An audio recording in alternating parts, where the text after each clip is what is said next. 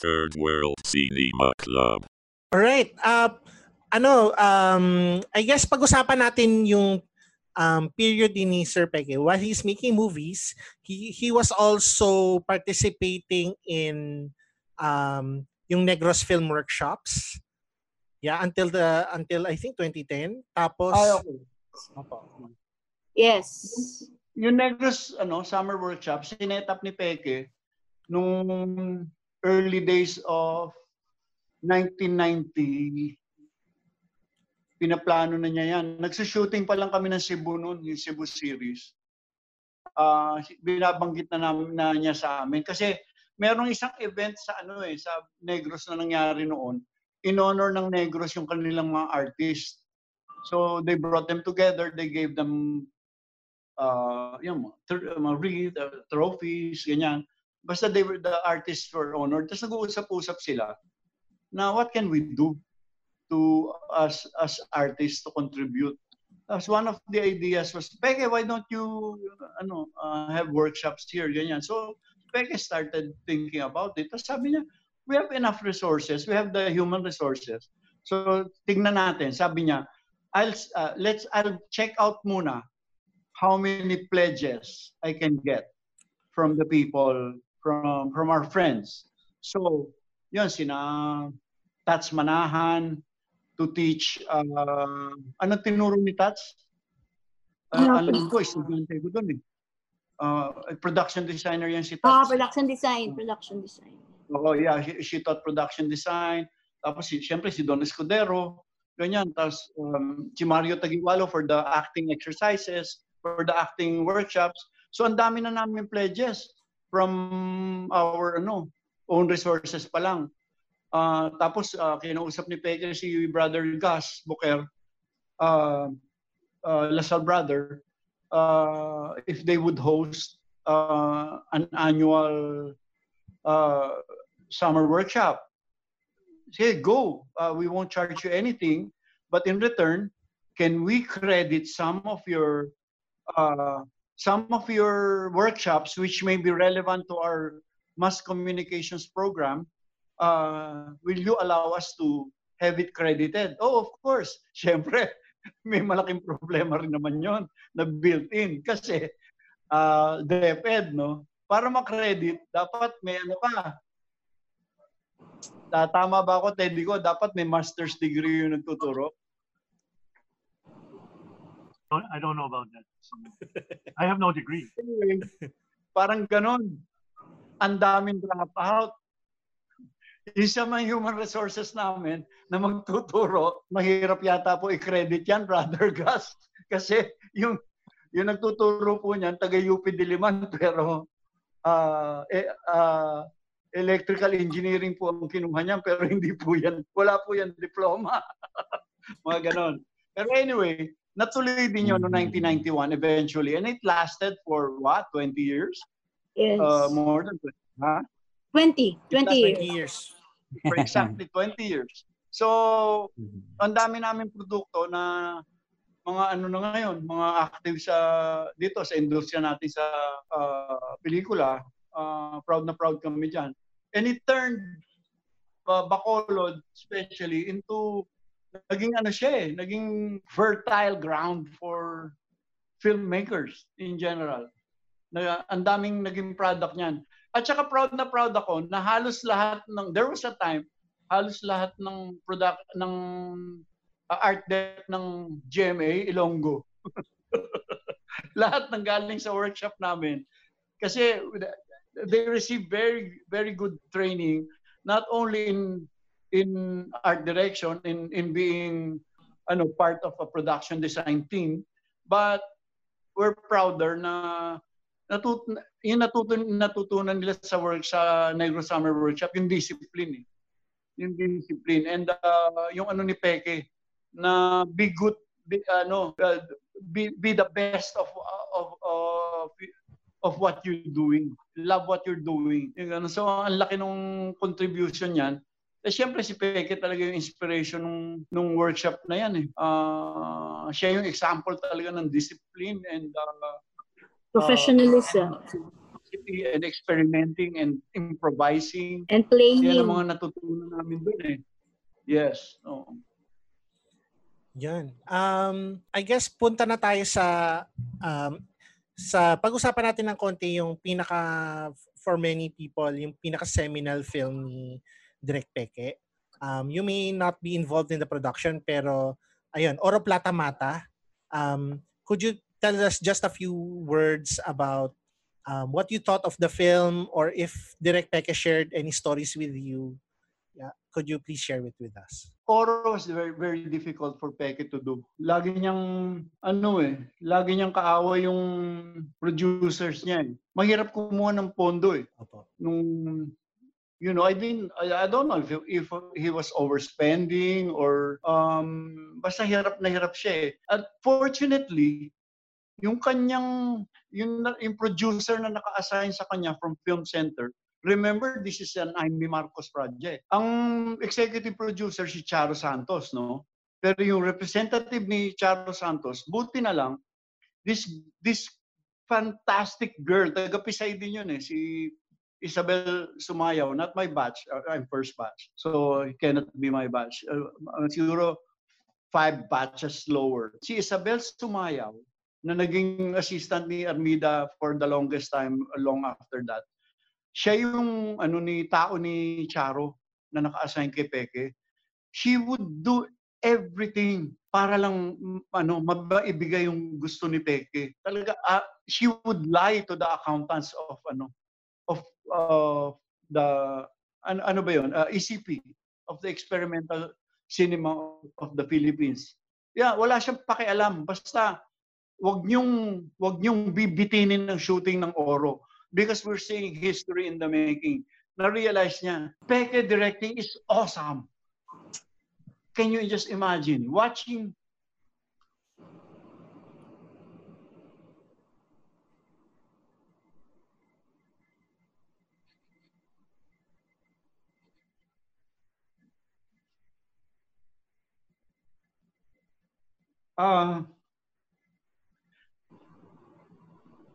Sorry. Nakikita naman ng lahat ng tao eh. Genius at work. Tapos pinapahirapan siya ng ECP sa pagkuha ng pondo. Pero loko to si Isabel. Ito outlaw talaga. Nag-authorize siya ng ginagamit niya yung papel na meron ako noon eh, yung pinirmahan ni Amy. Walang nakasulat, bond paper, Office of the President, Film Center, Experimental Cinema of the Philippines. Ano ba title ni Amy? Chairman? Basta may pirma siya. In pen. In black pen. Pero pwede mo i-type kahit na anong gusto mo. Because I was holding a half ream of that when we were producing Misteryo sa Tuwa. Meron din nun si Isabel. So, at any one time, pwede siya mag-demand ng kahit na ano sa Armed Forces. Sa Air Force, ilang beses niyang pinalipad yung C-130 para magdala ng maliit na bagay sa Negros. Ganun. Siya, rebel, criminal si Isabel Sumayaw in service of this great film. She knew it was going to be a great film. Grabe. Tapos, yung unlocking, sabihin na natin magkanong budget ng nung panahon na yun, napakalaki na ng 5 million eh. I think on record, mas maliit pa sa 5 million ng budget ng Oro Plata Mata. Pero what you cannot count, what you cannot figure out kung magkano yung contribution yung mga tao ng Bacolod, especially the rich, yes, who contributed not only their presence but their jewelry, their antique clothes. Lahat yan donated. Hindi naman nagbayad, hindi naman ni-rent yung mga yan eh. Talagang pag-aari yan ng mga those are heirloom properties of the old families of Bacolod. Talagang they really supported the project. They really supported Peke. Ang laki ng contribution ng Bacolod community. Not only of the rich, of course, yung buong Bacolod community, the whole theater community of Bacolod was involved in in the making of Oro. And it's interesting to note that while Peke was directing Oro Plata Mata, I was not even in showbiz. I was a production manager of this World Executives Digest that looks like Reader's Digest, but it's for businessmen, that was produced in the Philippines but was printed in Hong Kong. Hindi ako taga-showbiz. Ako lang yung taong bahay dun sa compound nila Peke because that's where I was living. Pero lagi silang wala. Nasa Bacolod sila, nagsushoot ng Oro. Ang madalas lang umuwi, si Jaime Fabricas, every now and then, kasi may program si Metro Magazine yata yun. May program si Jaime that he had to go back every week. Pero halos ako lang ang tao doon dahil sila Roy La Chica, sila Ronnie Lazaro who used to live there. Nagpunta lahat nasa shooting ng Oro. But I wasn't involved at all. Hindi pa ako taga-showbiz noon. Yung Oro, story by Direk Peke. Yung sister niya, si Miss Chita Castillo, tsaka si Mario Tagiwalo. Si Mario. And this is actually based sa story ng family ni Direk Peke, ng mom niya. Yung storya na yan, yung nangyari na, ang original title ng Oro, sabi ni Direk Peke, was The Jungle Story. Yun ang unang original, yung title ng Oro. And because, yun na nga, from their ancestral homes, from their haciendas, they needed to go to the jungle na pinatayo nila sa mga, ano tawag dun kina Abo de la Cruz, yung, inkargado, na pinatayo sa mga inkargado nila. So, yun, ang story ng Oro is based on Direk Peke's mom's story during the war. So, yun. And I was grade 4 when it was shown. And siya, for adults only. Hindi kami makapasok ng sinihan. I only saw it nung naka-college na ako. And kilala ko na si Direk Peke nun. And for me talaga, it's the best Pinoy movie talaga. Ganda, sobra. Kahit paulit-ulit mong panoorin, hindi ka talagang magsasawa. Sarap panoorin paulit-ulit. Yung kahit ang haba niya, okay lang. Yung talagang hindi ka magsasawang panoorin. For me, it's the best Pinoy film, Oro. Sir Teddy, kayo po, your thoughts on Oro Plata Mata? Yeah, thank you for your question. Because I was there during the very, very first screening of Oro Plata Mata at the Manila Film Center. No? Yung first public screening, na hindi siya talagang public talagang preview pa siya. The film was 3.5 hours. Ngayon ba yung cut ngayon is 3.5 hours ba? I think yung rest. Yes, so 3.5. Yes. 15 minutes yata, Ted. Yeah. 3:50. So basically, Teddy, that's it until now. Until now. Yeah. Oo. And I remember, these were maraming film buffs na nandoon, no? And I remember talagang yung first screening, no? Hindi pa public screening ito, just ECP screening. Kind of a preview, people were just awed, no? God, I mean, we've never done this kind of film. Kaya natin yung ganung klaseng scale, no? It had an epic quality, and I think up to now it stands, no? It has stood the test of time. Imagine napanood namin yan yung first screening, 82, no? 83. Huh? 83. No. No? I remember it was December 82 or January 83. Kasi it was in the Manila International Film Festival, January 83. No? So December 82 pinalabas siya. Yeah, yung private screening lang para sa amin. Because I was at ECP also, I was doing another project. No? Nandun ka pala. Yeah, I organized. I was part of the Jerry De Leon retrospective, which was organized by ECP. Because he was just proclaimed recent national artist. We were awed, no? We were also awed, and dami mga film buffs dyan, I can name, nandiyan si Edto Bagnot, there were 1 or 2 manunoris and all that. Really, we were so. I mean, it's not impressed. We were awed, no? And may complaint lang yung sa ending na yung sa last part, ang haba-haba, no? Puro putukan na ganun. But it has stood the test of time. It's 1982 yan. It's now 2020. Wow. So I think the verdict is it's a real Filipino film classic. We can all be proud of. I also want to cite. I also made one contribution to Oro, not in the film production, no, but I remember Isabel Sumayaw. I've met her, no. Because we were walking along the halls there in the offices of ECP, which were at PICC. Nandiyan yung mga opisina ng ECP. Si Isabel, nakilala mo. And one time, Isabel just, we were just acquaintances, no? Hindi naman good friends kami or what. Sino ko yung pwede mag-design ng poster ng Oro Plata at saka Himala? So I recommended to people I knew, who were good friends. I said, well, there's Cesar Hernando and there's Vic Dolotamo. So kilala naman ni Isabel yung dalawa, kinontact niya. So Cesar went on to design the poster of Himala, and Vic Dolotavo designed the poster of Oro Plata Mata. So even the poster has become very iconic, no? The key art for Oro Plata. See, two of the best, both of them passed away last year, by the way. Two of the best, number 1 and number 2 film poster designer of Philippine movies. Yan. One more piece of about Oro, really interesting, is the final edit, director's cut, was 5.5 hours. Oh my God! Everybody wished that there's an extant version of that. Di ba, Teddy? Sayang. Anyway, when it was 5.5 hours, pinanood nila. Kasama nando si Isma.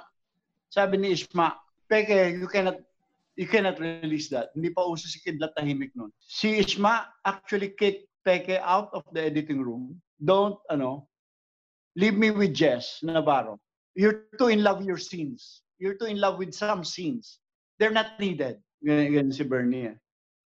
Get out. So, Bernal actually had a big part in cutting it down to 3 hours and something. Because it's true. It happened to us. It happens to all directors. You fall in love with certain scenes for many reasons. Ako, the most common reason being, walang yan, hirap akong i-shoot yung lintik na eksenang yan. Tapos itatapon ko lang. Yung ganun nanghihinayang ka. Dahil naaalala mo kung yung blood, sweat, and tears it took to shoot that scene for several days siguro. Tapos ilalaglag mo lang sa sahig ng editing room. No way. So it takes, yung parang an American would say you're too close to the project. Yung ganun. Pero same effect. So si Bernal helped cut down Oro into its present length, which Peke was very thankful for, because there were many shots that he didn't want to let go, that in the final analysis, when pag pinanood mo, oh yeah, we didn't need that. So si Bernal threw it all away. Ayan. Sir Onat, your thoughts on Oro Plata Mata? Yeah, it's my number 1 Galiaga film, yung Oro Plata Mata. Actually, na-reject ako dyan sa Manila Film Center kasi I was in grade 3 nung sinama ko nung mga cousins ko.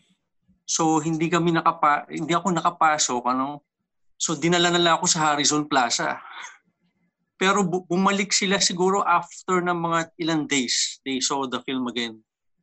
Tapos napanood ko na lang sa Pelikula at Lipunan. Yun nga lang, yung disjointed yung print niya. Yeah. So I follow it there. And then napanood mo yun. Yung baliktad yung reel 8 and 9. Yung reel, yeah. Direct, yeah. Sa Pelikula at Lipunan na, yeah. Doon ko na siya napanood, So sa akin parang napaka-proud. Proud ako as a Filipino after na mapanood ko talaga. And there was an applause sa lahat ng screening ng Pelikula at Lipunan. Kasi parang every year pinoprogram siya ni Nick De Ocampo noon . Every February, laging kasali yan. Yeah. That's my thoughts on Oro Plata. Yeah, ako personally, parang may sinabi si Sir Teddy kanina na it still stands even today . And And given recent events, kasi for me, yung matagal ko na rin kasing napanood yung Oro Plata. For me, it's how people deal with this parang collective life-changing event eh. Parang shared trauma eh, no? Na may pinasok na on observations on class, yung mga Burgese versus yung working class. Yeah. Yes. Yeah. In the time of war. In the time of war, and now we're fighting with a war with an invisible enemy. Yeah. And we're all experiencing this this shared trauma. So In the meantime, you're falling in love. yes. Everything is happening to you. Yeah, kasi wala namang break 'yon kahit na may gera eh.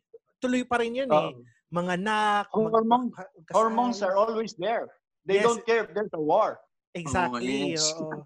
So, for me talaga, sobrang resonant pa rin itong pelikulang nito hanggang ngayon eh. Lalo na ngayon kasi parang ganun din yung nararanasan natin eh. May parang similarities kumbaga dun sa na-experience natin. Yeah, just to add din dyan, nung mapanood ko na yung first Shake, Rattle and Roll, doon ko lang na-remember yung name ng filmmaker. Ang pag-pronounce ko pa nga nun was Pekwe. Nung makita ko sa screen during the last sabi ko, parang familiar ka ako yung name. So, binalikan ko, he's the one pala who did Oro Plata Mata. Yeah. Yun. Yeah. Ayan. Mga ka-club dyan, Third World Cinema Club, may comments ba kayo sa Oro Plata? Ikaw, Ses. Sa akin, ito na yata yung first na restored Peke Galiaga film na napanood ko. Okay. Dati kasi napanood ko siya sa Cinema One, pero pangit yung copy nun. So, buti na ni-restore niya na years later. Ang masasabi ko lang, maraming, I definitely agree. Kung ako siguro si Peke nun, ayokong masayang lahat ng shoot ko. So, I can only imagine how difficult it was to shoot. Pero if I have to pick one or two, or siguro one na lang, para sa akin, seminal point yung ginawa ni Joel Torre na scene, na pula yung background at kailangan niyang barilin si Exactly. Yun. So that was for me, napanood ko siya nung restored na version. Parang yun yung kumbaga turning point na ng buong kwento. So, yun.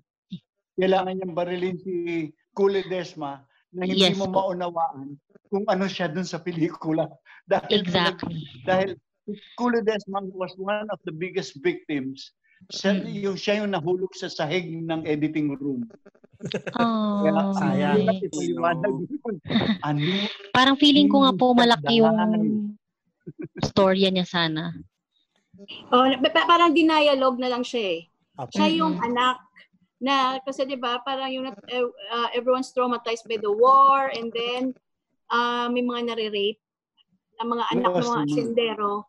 And na-dialogue yun na yung isang anak, siya yun, si Kule Desma yun. So siguro hindi na siya, siguro meron pang backstory yun na hindi natin nakita. So backstory niya. Ganda. Parang dun, Bakit siya naka-gown? Bakit siya naka-debut, debutant gown? At naglalakad sa gubat. Yung mga ganon. Ang galing din eh. But, so it turned out unintentional on Peke's part, that it became a very mysterious factor in Oro Plata Mata that a lot of people always ask about. Ano ba talaga ang role ni Kule Desma? Ano nga po ba? Kasi naalala ko sa Q&A nung restored version, may gustong mag-elaborate on that na parang akala nila yung fantasy lang siya ng buong kwento, ganyan. So, share. Ano siya, anak siya ng isang asyendero na ni-rape ng mga tulisan. Kasi 'di ba si Shireen kinidnap ng mga tulisan. She was raped by the tulisans. Kaya siya nandun sa bathhouse. Kinidnap rin siya, anak siya ng asyendero, kaya nasira ulo niya. It was in the dialogue. It was somewhere there, buried in the dialogue. Yeah, I forgot which part. Akala ko multo siya, joke. Yeah. Parang ghost kasi. Napakaganda niyang multo, in fairness. At ang galing niya umarting multo. Pero parang pwede rin siyang interpret as alaala ng war eh. Isa sa remnants ng war. Ako, when I saw the film, when I saw the film for the first time, to the Manila Film Center. And of course, there was the commercial screening later on, with several cuts, by the way. Siyempre, nung 82, 83, hindi pa siya certified classic. So it was interesting to hear about the comments and I think kayo as young critics, you have to if you can find reviews written during that time, you can see that wala pang masyadong sasabi na, uy, classic ito. Uy, this is a great film. Yun. There were, of course, some. This is actually the situation also with many other Filipino films that have become classic now. You should, for example, yung Maynila sa Kulang Liwanag, try to read the reviews that were current during its time, that were written when the film was still new. There have been reviews that said, oh, this is not a very good film. Oh, mga ganon. Ako, I remember when we were watching it, after we watched it, we realized, marami ring references si Peke. No? We're not saying that he copied from other filmmakers, but he was certainly inspired. No? And if you see, for example, yung Cotillon dance sequence in the mansion and all the gliding cameras, that was very, very much, and Peke, I think, acknowledged that, inspired by Michael Cimino's Heaven's Gate. Wow. Okay. Peke actually mentioned that. And then the burning of the city, and then, while they were leaving, that was very much like the Gone with the Wind, yung burning of Atlanta, and then the shots at the end, when the shootout at the end, daming tapos may close up na may na-splatter na ulo, that was very, very much Sam Peckinpah. Yeah. So si Peke, you can see that Peke was such a film buff. Marami rin siyang naalala, like Quentin Tarantino, marami rin siyang. And even Martin Scorsese, they borrow a lot from other great films that they've seen, and assembled together. Pero talagang original kasi nagiging original siya because nandiyan naman yung puso at yung sariling kwento din ng filmmaker, yun. So all these borrowings actually are legit, I mean, many filmmakers do that. Yun. Yeah. Pero di ba Ted, Oro was supposed to go to Cannes during that time? Oh. No. That's a different. No? That's a matter for a different discussion because iba ito, the politics of international film festivals. I was at the Manila International Film Festival. I was at the second Manila International Film Festival. Pierre Richan was there. Okay. And many other international critics. And I heard both sides. There were some who liked Oro. There were some who did not like Oro. And basically, the politics behind international film festivals goes something like this, that for certain countries, for example, like China, Asian countries, and especially Philippines, Southeast Asia, hindi pwedeng, usually may yung mga festival directors and programmers, may mga manok sila . Unfortunately for Peke, I think nauna na si Lino. So parang that's why even Ismael Bernal did not have an easy time getting into the door because for this shall we say film festival people who try to anoint this is the next great filmmaker and all that. Mga kingmakers sila . Meron silang kanya-kanyang kandidato at manok. This is how it went. Pero Onat, where did you hear that it was supposed to go to Cannes? I never heard about it. Nabanggit ni Direk yun when I go to Bacolod, nung first meeting ko sa kanya sa Bacolod dati. Yeah. But I can't remember lang yung person that they wanted it to cut. So yun, hindi siya pumayag doon. It could have been Pierre Richan. It could have been Pierre Richan because he was in Manila International Film Festival in 1983. In 83, yeah. Most likely. Yeah, so parang sa kanya, take it or leave it. Hindi niya, ayaw niyang putulan yung film. But it was invited, I think maybe because of this critic, Elliot Stein, it was invited to Chicago International Film Fest. Yeah, Chicago, yeah. Diba? Any more thoughts, guys? Do you want Jim, ikaw, your thoughts on Oro Plata? I believe it's a masterpiece, yung Oro Plata Mata. And ang maganda kasi dito, sabay sila with Himala.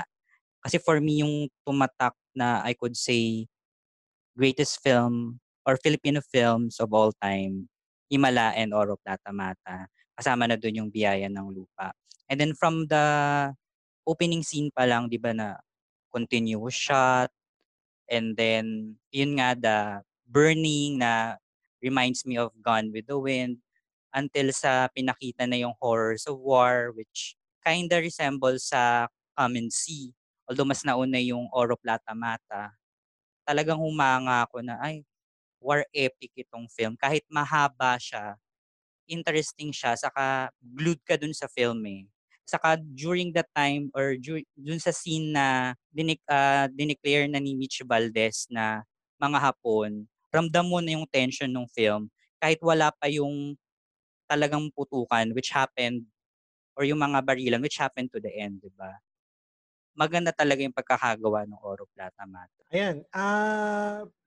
Paul, do you have anything to say about Oro Plata? First of all, hindi ko siya napanood ng buo sa original niya kasi una, alam ko may mga eksena hindi mo na makita sa dilim. And at the same time, I'm very lucky na nakita ko na siya ng buong 3 hours, 15 minutes sa restored version. Although I'm not sure kung ano yung nawawala dun sa aspect ratio ng restored version. No? But anyway, hindi ko makakalimutan tuloy yung paulit-ulit na pagsasabi ng Estrella habang nakatingin si Joel Torres sa kalangitan. At parang ang ganda-ganda kasi at that time, well, of course, the characters are still young. Si Cherry, si Sandy Andulong, and si Joel Torres. And it resonates hanggang doon sa Magic Temple niya. And hindi ko lang kung medyo far-fetched na po. No? The film actually is a coming out of age during a time of war na may gera ka na hindi mo rin naman talaga nakikita yung kalaban mo. Walang literal na conflict, walang kalaban na Hapon. Bumabalik ka, ang totoong kalaban mo yung mga Tulisanes, yung mga kapwa Pilipino. Taga doon din, yes, mga kapwa. No? So parang yung Magic Temple, years later na parang, meron ka 3 bata ulit na coming out of age din yung kwento. Na ang ganda-ganda. They're all looking at the sky pero nasa ground lang pala lahat ng magiging sagot sa problema nila. Na ang ganda-ganda na gera ito pero tungkol pa rin sa kabataan. Rafi and Louie, meron ba kayong gustong i-share regarding Oro Plata before we go to our last segment? Si Rafi muna, sige. Rafi. Perfect. May isang parte ng pelikula na talagang until now, hindi ko isinabi to ng isa sa mga karakter.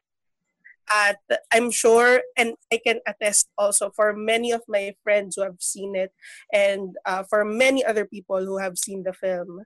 And the line is, naging hayop ng lahat sa atin. Ang digmahang ito, ginawang hayop tayong lahat. And its message reflects the current status of our society. It was a reflection of the society at the time. It was a reflection of our history. And for me, kapag nakikita natin ang kasaysayan, naaalala natin kung ano yung mga hirap na dinanas ng mga Pinoy, lahat ng mga tunggalian na kinailangan nilang harapin, tunggalian sa mga banyaga sa mga dayuhan, tunggalian sa kapwa Pilipino at syempre ang tunggalian sa sarili. Tama si Kuya Paul nung sinabi niya kanina na Oro Plata is a coming of age. It's a coming of age war film for me kasi nakita natin kung paano nagbago yung mga karakter eh. Nakita natin kung paano hinubog ng kasaysayan, kung paano hinubog ng giyera, kung paano hinubog ng panahon ang kanilang mga katauhan, kung paano nagbago si Miguel, kung paano nagbago si Trining, kung paano nag-iba ang kanilang perspektibo ng buhay. Dahil yun sa giyera, dahil yun sa pag-aalipusta, dahil yun sa lahat ng mga dinanas nila. And for me, I am very picky with war films eh. Kasi parang I can't stand war films, not because hindi ako fan, but because whenever I look at a war film or whenever I see a war film, I always remember the pain and suffering every single people had been in it, had experienced at the time. And you can only feel it so much when you see it on the screen. What if you were in that time? Paano kung nandun ka sa panahon na yun at naramdaman mo yung naramdaman mo? So, Ngayon, nasa isang panahon tayo kung saan meron tayong digmaan na hinaharap, isang digmaan na tahimik, isang digmaan na hindi nakikita ng mga mata natin. And Oro Plata Mata, when I recently saw it, yung restored sa... It's a film that is both timely and timeless at the same time. And what I love about the film is that it will always be a reflection, and it will always be a film about and for the Filipino people. Konti lang, wala akong masyadong alam na pelikulang Pilipino na nag-depict ng war as well as Oro Plata Mata. For me, dalawa lang yun talagang naaalala kong pelikula na nag-reflect ng Filipino war films, na Filipino wars perfectly. Yung una is yung 3 taong walang Diyos ni Mario O'Hara, played wonderfully by Nora Honor and Christopher De Leon and Bembol Rocco. And nandun si Peke. Artista siya dun. Nandun siya? Siya, Peke Galiaga. Siya yung mistisong friend ni... Confident. Christopher De Leon. Christopher De Leon. Oh, siya pala yun. Okay. Now you know. Charot lang. And yun, yung pangalawa is yung Oro Plata Mata. Siguro, tawag dito, kung napanood ko siya sa sinehan, the way na narinig ko yung testimonials ni Sir Onat, ni Sir Teddy, I'm sure na I would have the same harrowing experience that they've had before.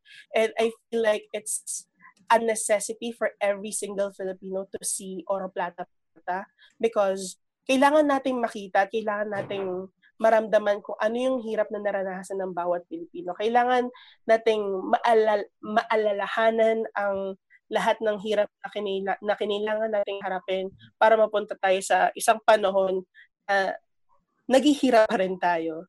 Kumbaga, ganito tayo noon. Ganito pa rin tayo ngayon. Ginawang film title.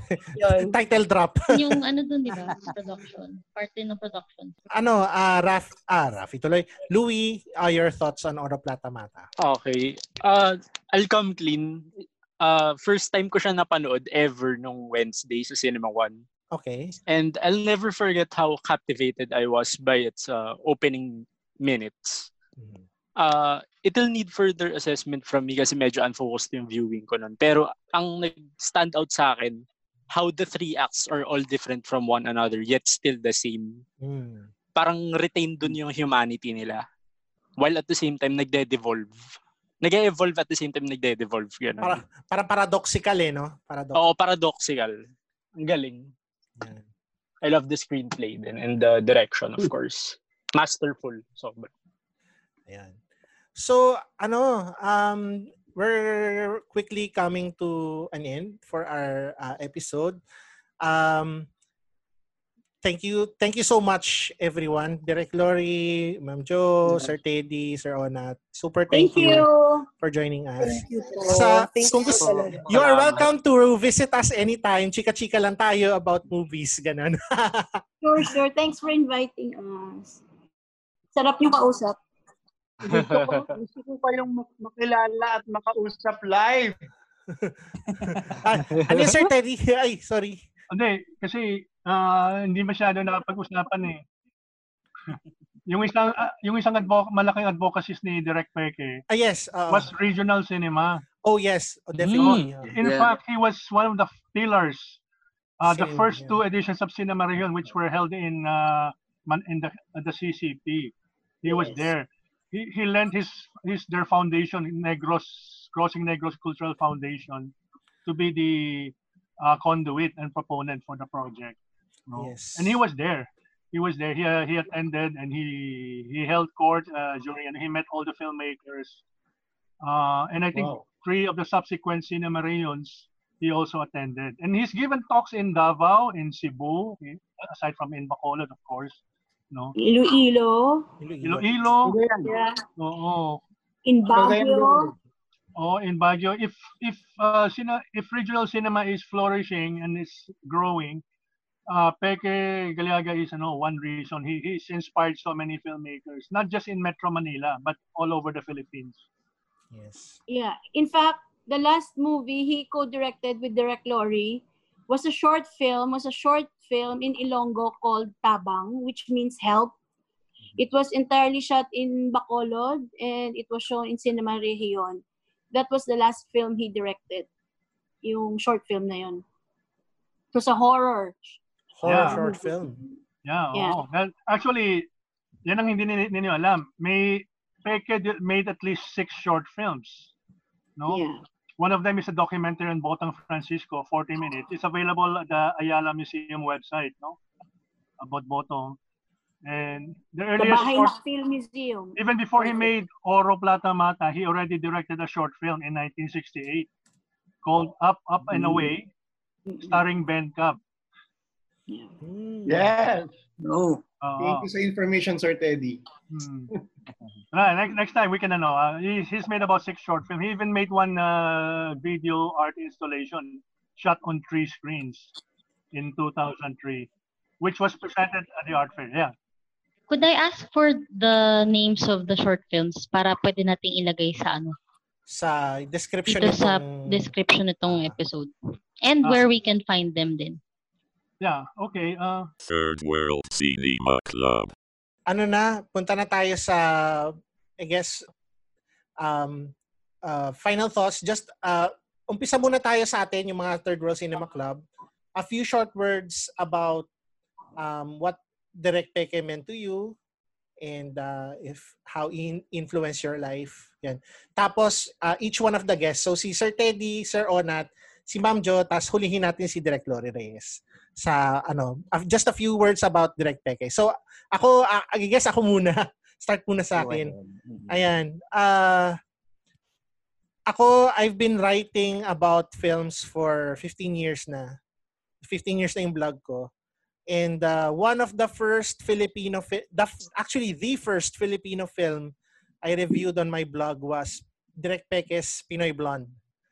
So dati pa lang he was the kind of director to me who would make something na hindi ko ina-expect, something out of the blue, na he used genre and his parang filmmaking parang mastery to make something to make magic. Na sa akin kasi nung una ko nakita si Direk Peke, parang mukha siyang wizard, pero parang in a way mukha talagang wizard siya eh. Parang movie wizard siya. He made magic with his movies. So, yun, he although yun nga, maraming napakagaling na Filipino directors, he's one of the Filipino directors that influenced a lot kung ano yung mga pinanood ko for the subsequent 15 years na pagsusulat ko. And ayun, yung pagka-form ng aking blog. Yun lang. Sino gustong sumunod, guys, sa Third World Cinema Club? Ayan, Paul. Si Direk Peke Galiaga yung isa sa mga natatakot akong panoorin. Even at my age, isa siya yung gusto kong huli kong papanoorin. There's this fear kasi baka hindi ko ma-gets, hindi ko maintindihan agad yung gusto niyang sabihin. Kasi alam ko, rolling epic, Oro Plata Mata, alam ko agad na ang grande siya. No?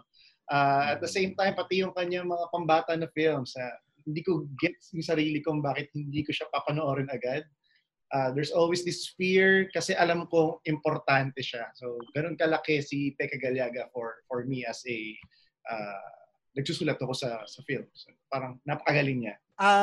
Ses, ikaw naman, your thoughts. Siguro yung ma-share kong experience na katulad nung kay Sir Teddy and Sir Onats about Peke nung dun sa experience nila sa Oro Plata Mata was after no screening, nakita ko sa parking lot si Joel Torre. Tapos napatitingin lang ako sa hindi ko alam kung anong gagawin. Kasi parang, alam mo yun, parang para sa akin, isang influence dun si Direk Peke. Kasi hindi mo makikilala yung mga actors like sila Sherry Hill, sila Joel Torre, kahit nga yung 3 bata sa Magic Kingdom, Magic Temple, hindi mo sila makikilala if it weren't for Direk Peke. So, I believe in his power of making everyone collaborative. Kagaya po nung shinare nyo kanina, Direk Lore and Direk Joe, napakagandang marinig from behind the scenes na ganun ka powerful yung effect niya on the crew para maganda yung result. So, in turn, for me as a film viewer, as a film writer, I think nakita ko rin siya sa isang run ng Cinema Region. At natakot talaga akong lapitan siya kasi sabi ko parang hindi ko alam kung kaya ko siyang kausapin. Wait lang. Ayun. So, hindi ko po alam kung kaya ko siyang kausapin ng diretso. Pero, he really had a huge impact na ang galing kasi na-cover niya lahat ng genres from children's films to horror to erotic to war films. So, napakalaki ng contribution niya and there's really no one like it. Jim, your thoughts on Direk Peke? Ako kasi si Direk Peke, isa rin siya sa favorite kong Filipino film directors, no? Alongside Lino Broca, Ishmael Bernal, ganun. And tulad ng sinabi ni Ces or ni Princess, napaka-diverse nung genre nung films niya, no.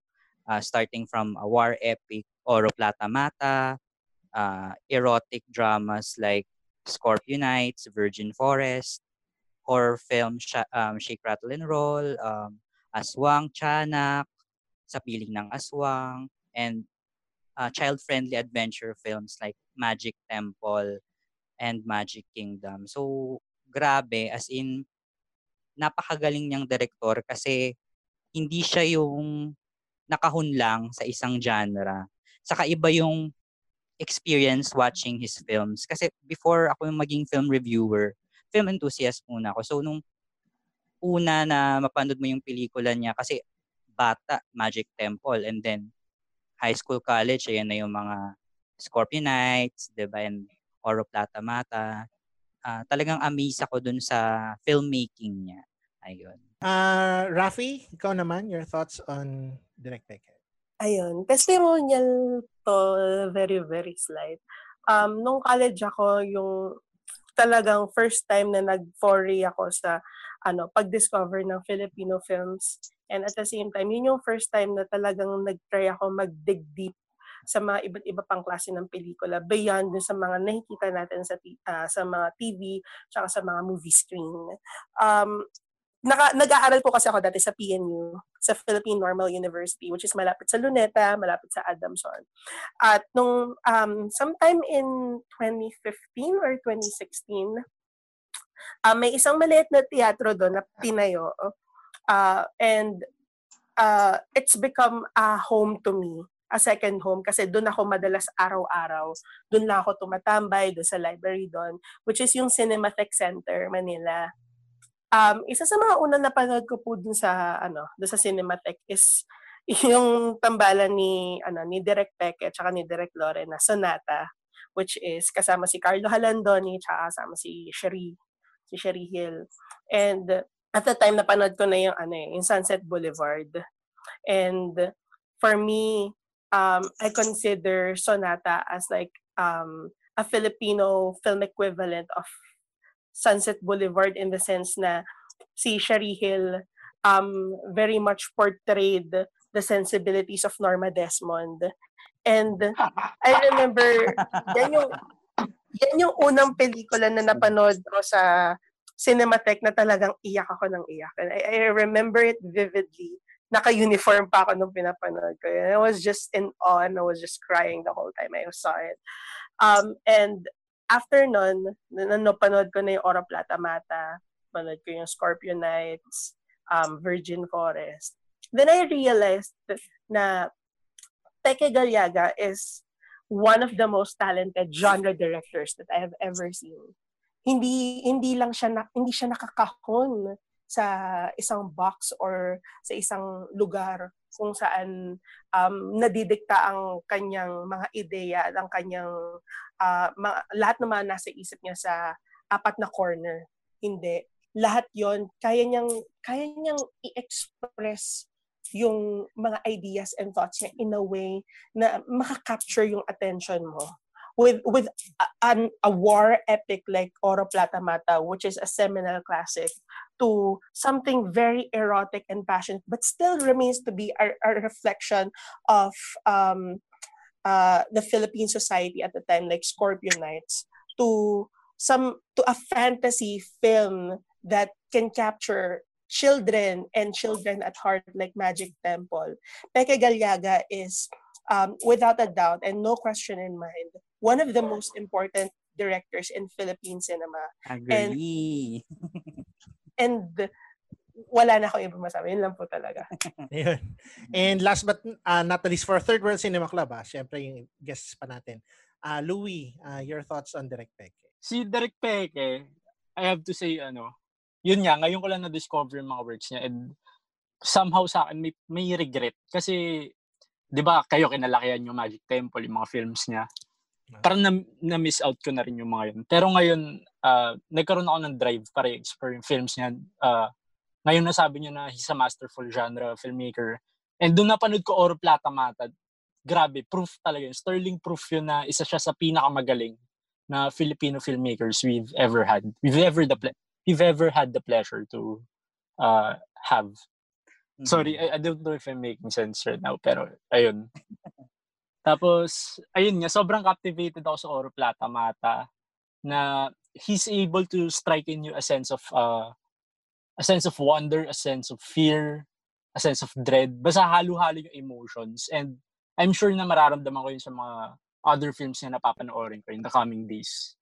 Yun lang naman. He will be missed talaga kasi he's truly a master. Sobrang laki ng contributions niya sa Philippine cinema. Ayun lang naman po. Ayun. So, our four guests, Sir Teddy, your any final thoughts on the Direk Peke? Okay, final thoughts. Brief lang, no?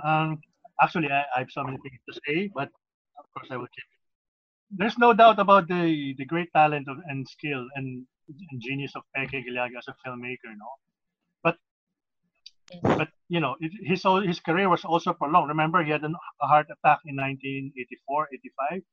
I think I'd like to thank, Lori Reyes and Joe Macasa, because without the two of you, baka, we might have lost Peke much earlier. Natuloy pa yung career niya for another generation, no? And yes. That's why we are the richer for it, no? Ang dami pang nagawang films, and then, mga advocacies niya. And I got to be together with him the 3.5 years I was with him in the cinema committee at NCCA. Dami kong natuto sa kanya. And I can say that as a human being, he's one of the most generous persons I've known. Like, for example, when I first visited Bacolod in 2006 as one of his guests sa Piaya Film Festival, no? After that, tinatour niya ako dyan sa,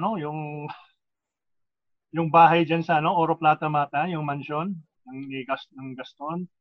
Mansion. Yeah. Gaston Mansion, and then he also brought me to Victoria's sugar milling, and then where I saw the painting of the Church of the Angry Christ. Oh my God, that was really unforgettable. And that shows how what a generous and great human being he was, no. So I can never forget that. Yun lang. And yung treatment niya sa iyo, hindi na tinitingnan kung mayaman ka, mahirap ka, o mas mataas siya sa iyo o mas mababa. He treats everybody equally, with respect. Kinakausap niya lahat. And I'm sure, and I'm so privileged to have known Peke. What a great man. Yeah. Sayang, we lost such a, but we'll never forget him. Yun. Thank you, Peke. Yeah. Sir Onat, your po? Yes, Direk Peke is really a visionary, Saka he covers all the types of films, lahat halos from action, meron siyang action, may comedy, and then may adult and fantasy horror.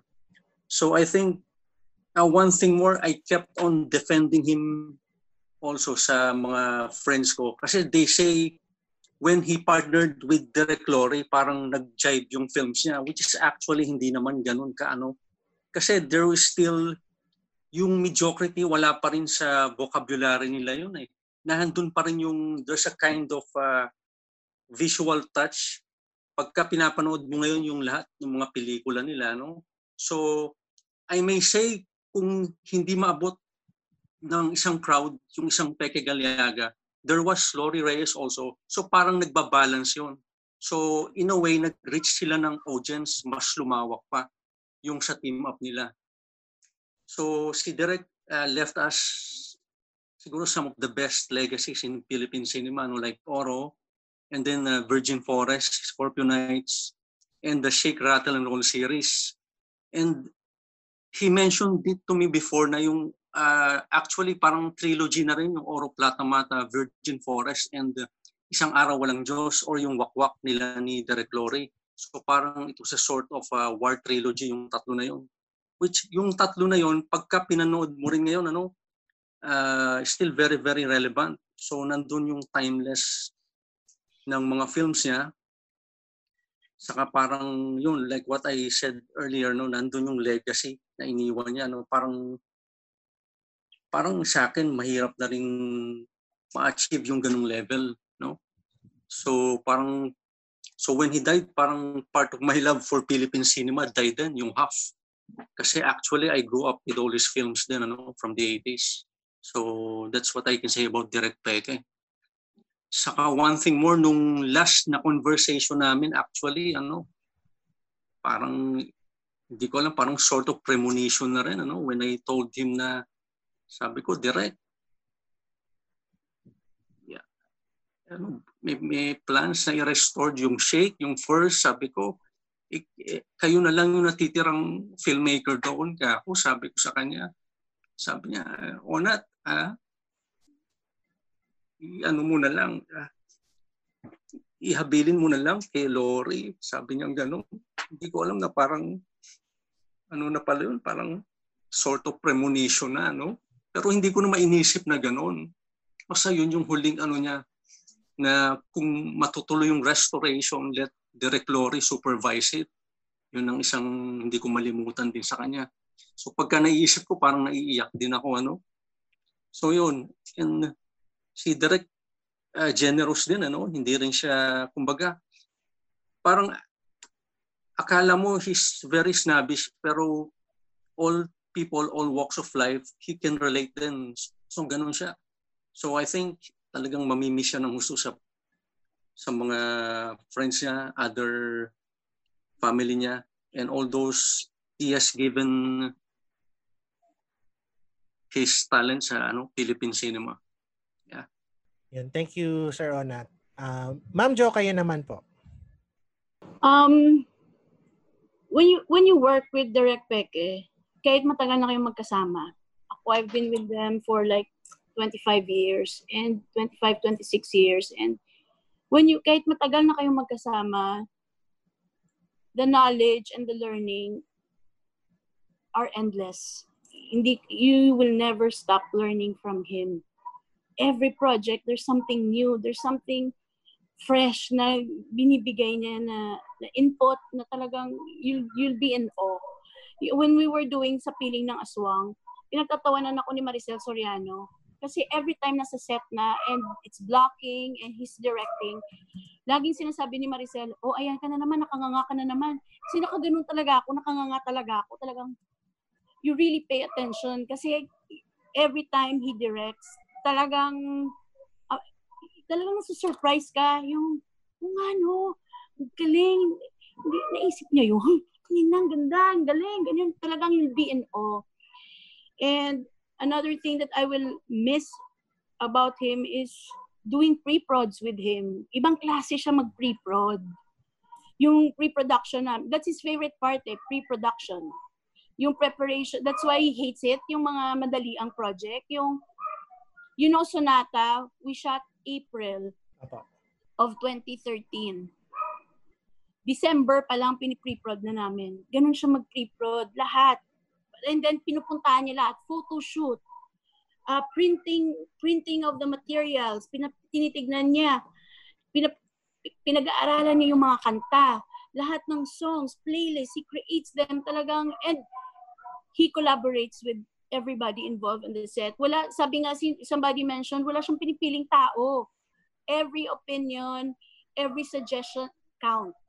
Kahit sino ka pa sa set, papakinggan ka niya. Of course, hindi naman niya pero of course, he has this decision to say na, no, that will not work. well, maybe we'll try, but let's see. But that's not the direction we want. Pero pag tumpak, thank you. That's a good idea. Gaganon talaga siya.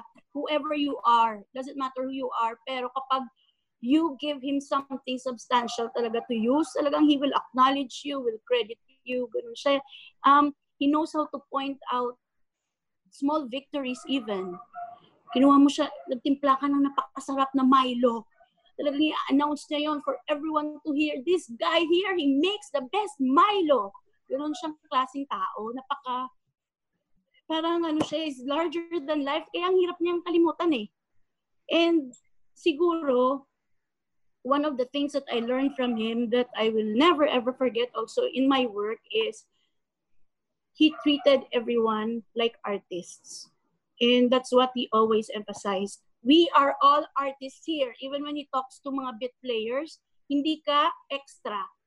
Hindi ka dito kapitbahay lang with outlines. Hindi. We are all artists here.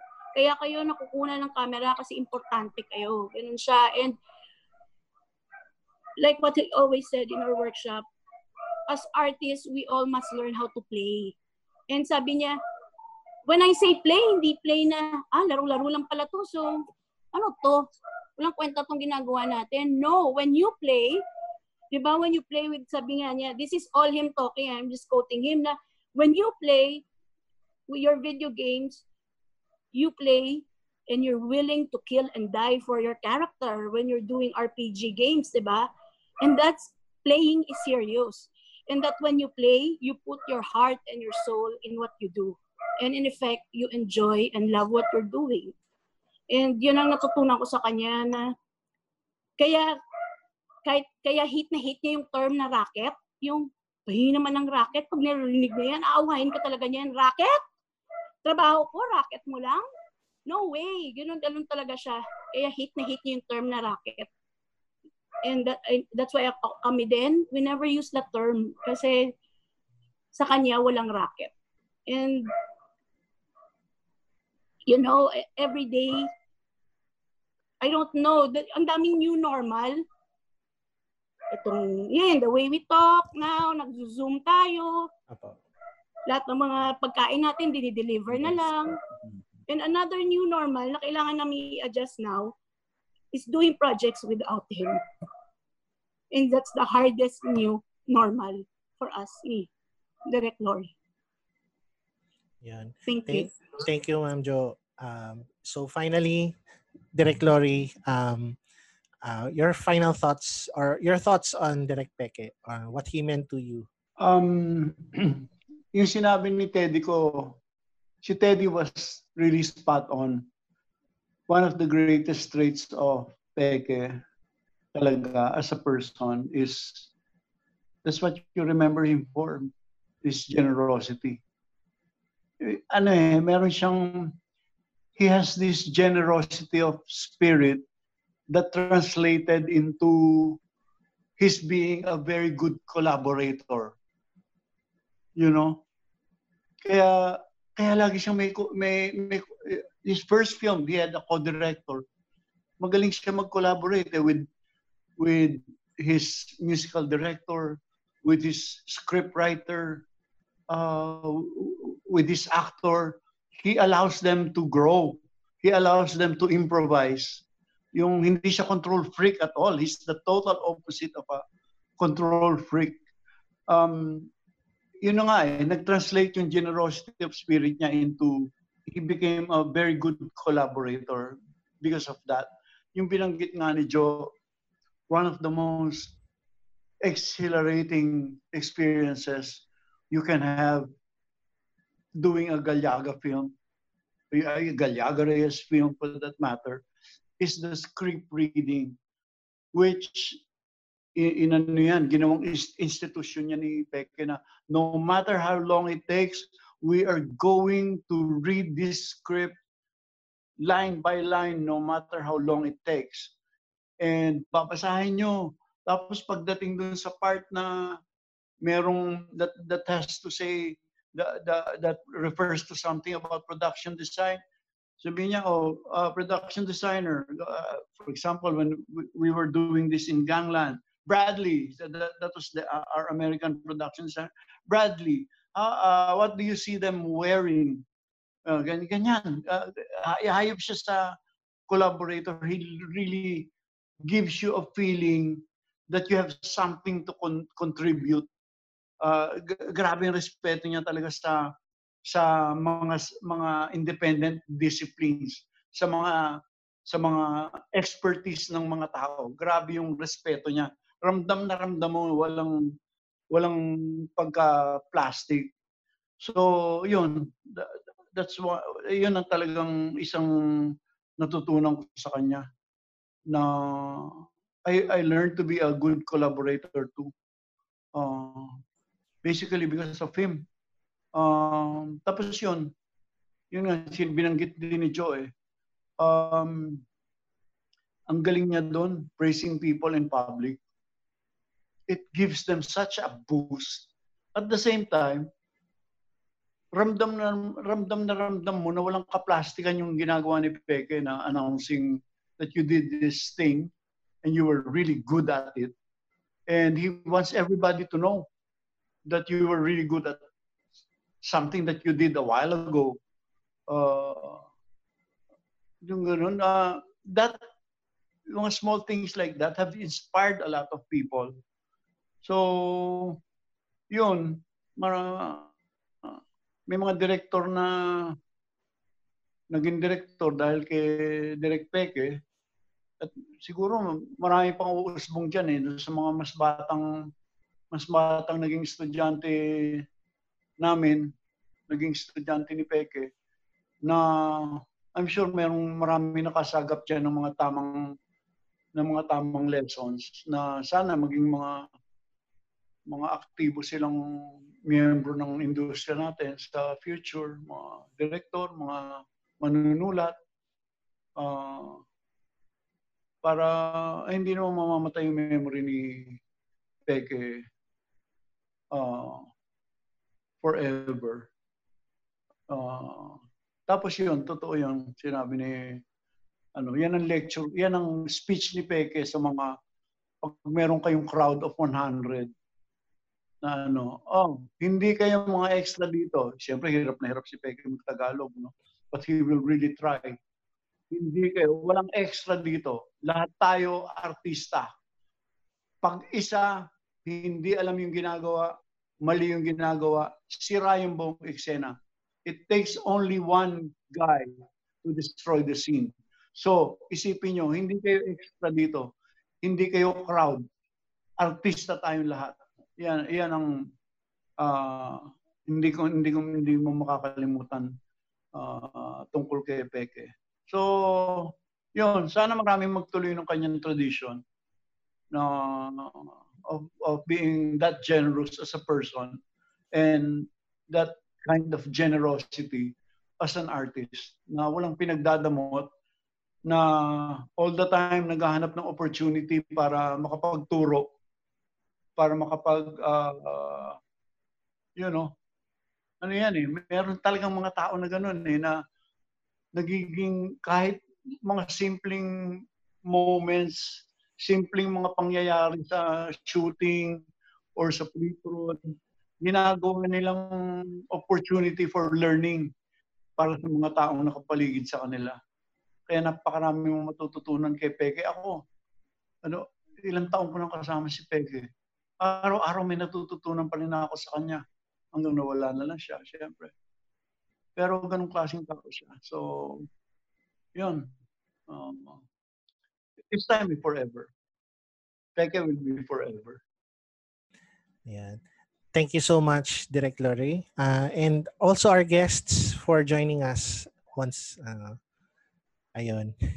Sa ulitin po. Hopefully in happier circumstances, of course. Pero here we're celebrating naman Direk's work. We're celebrating a man's life. Yes, exactly. So, yun. A toast to Direk. A toast to Direk Peke. A toast. Anang Superman. Legendary legend. Ayan. I request for applause from everybody for Peke's passing through and making the world a better place. Thank you.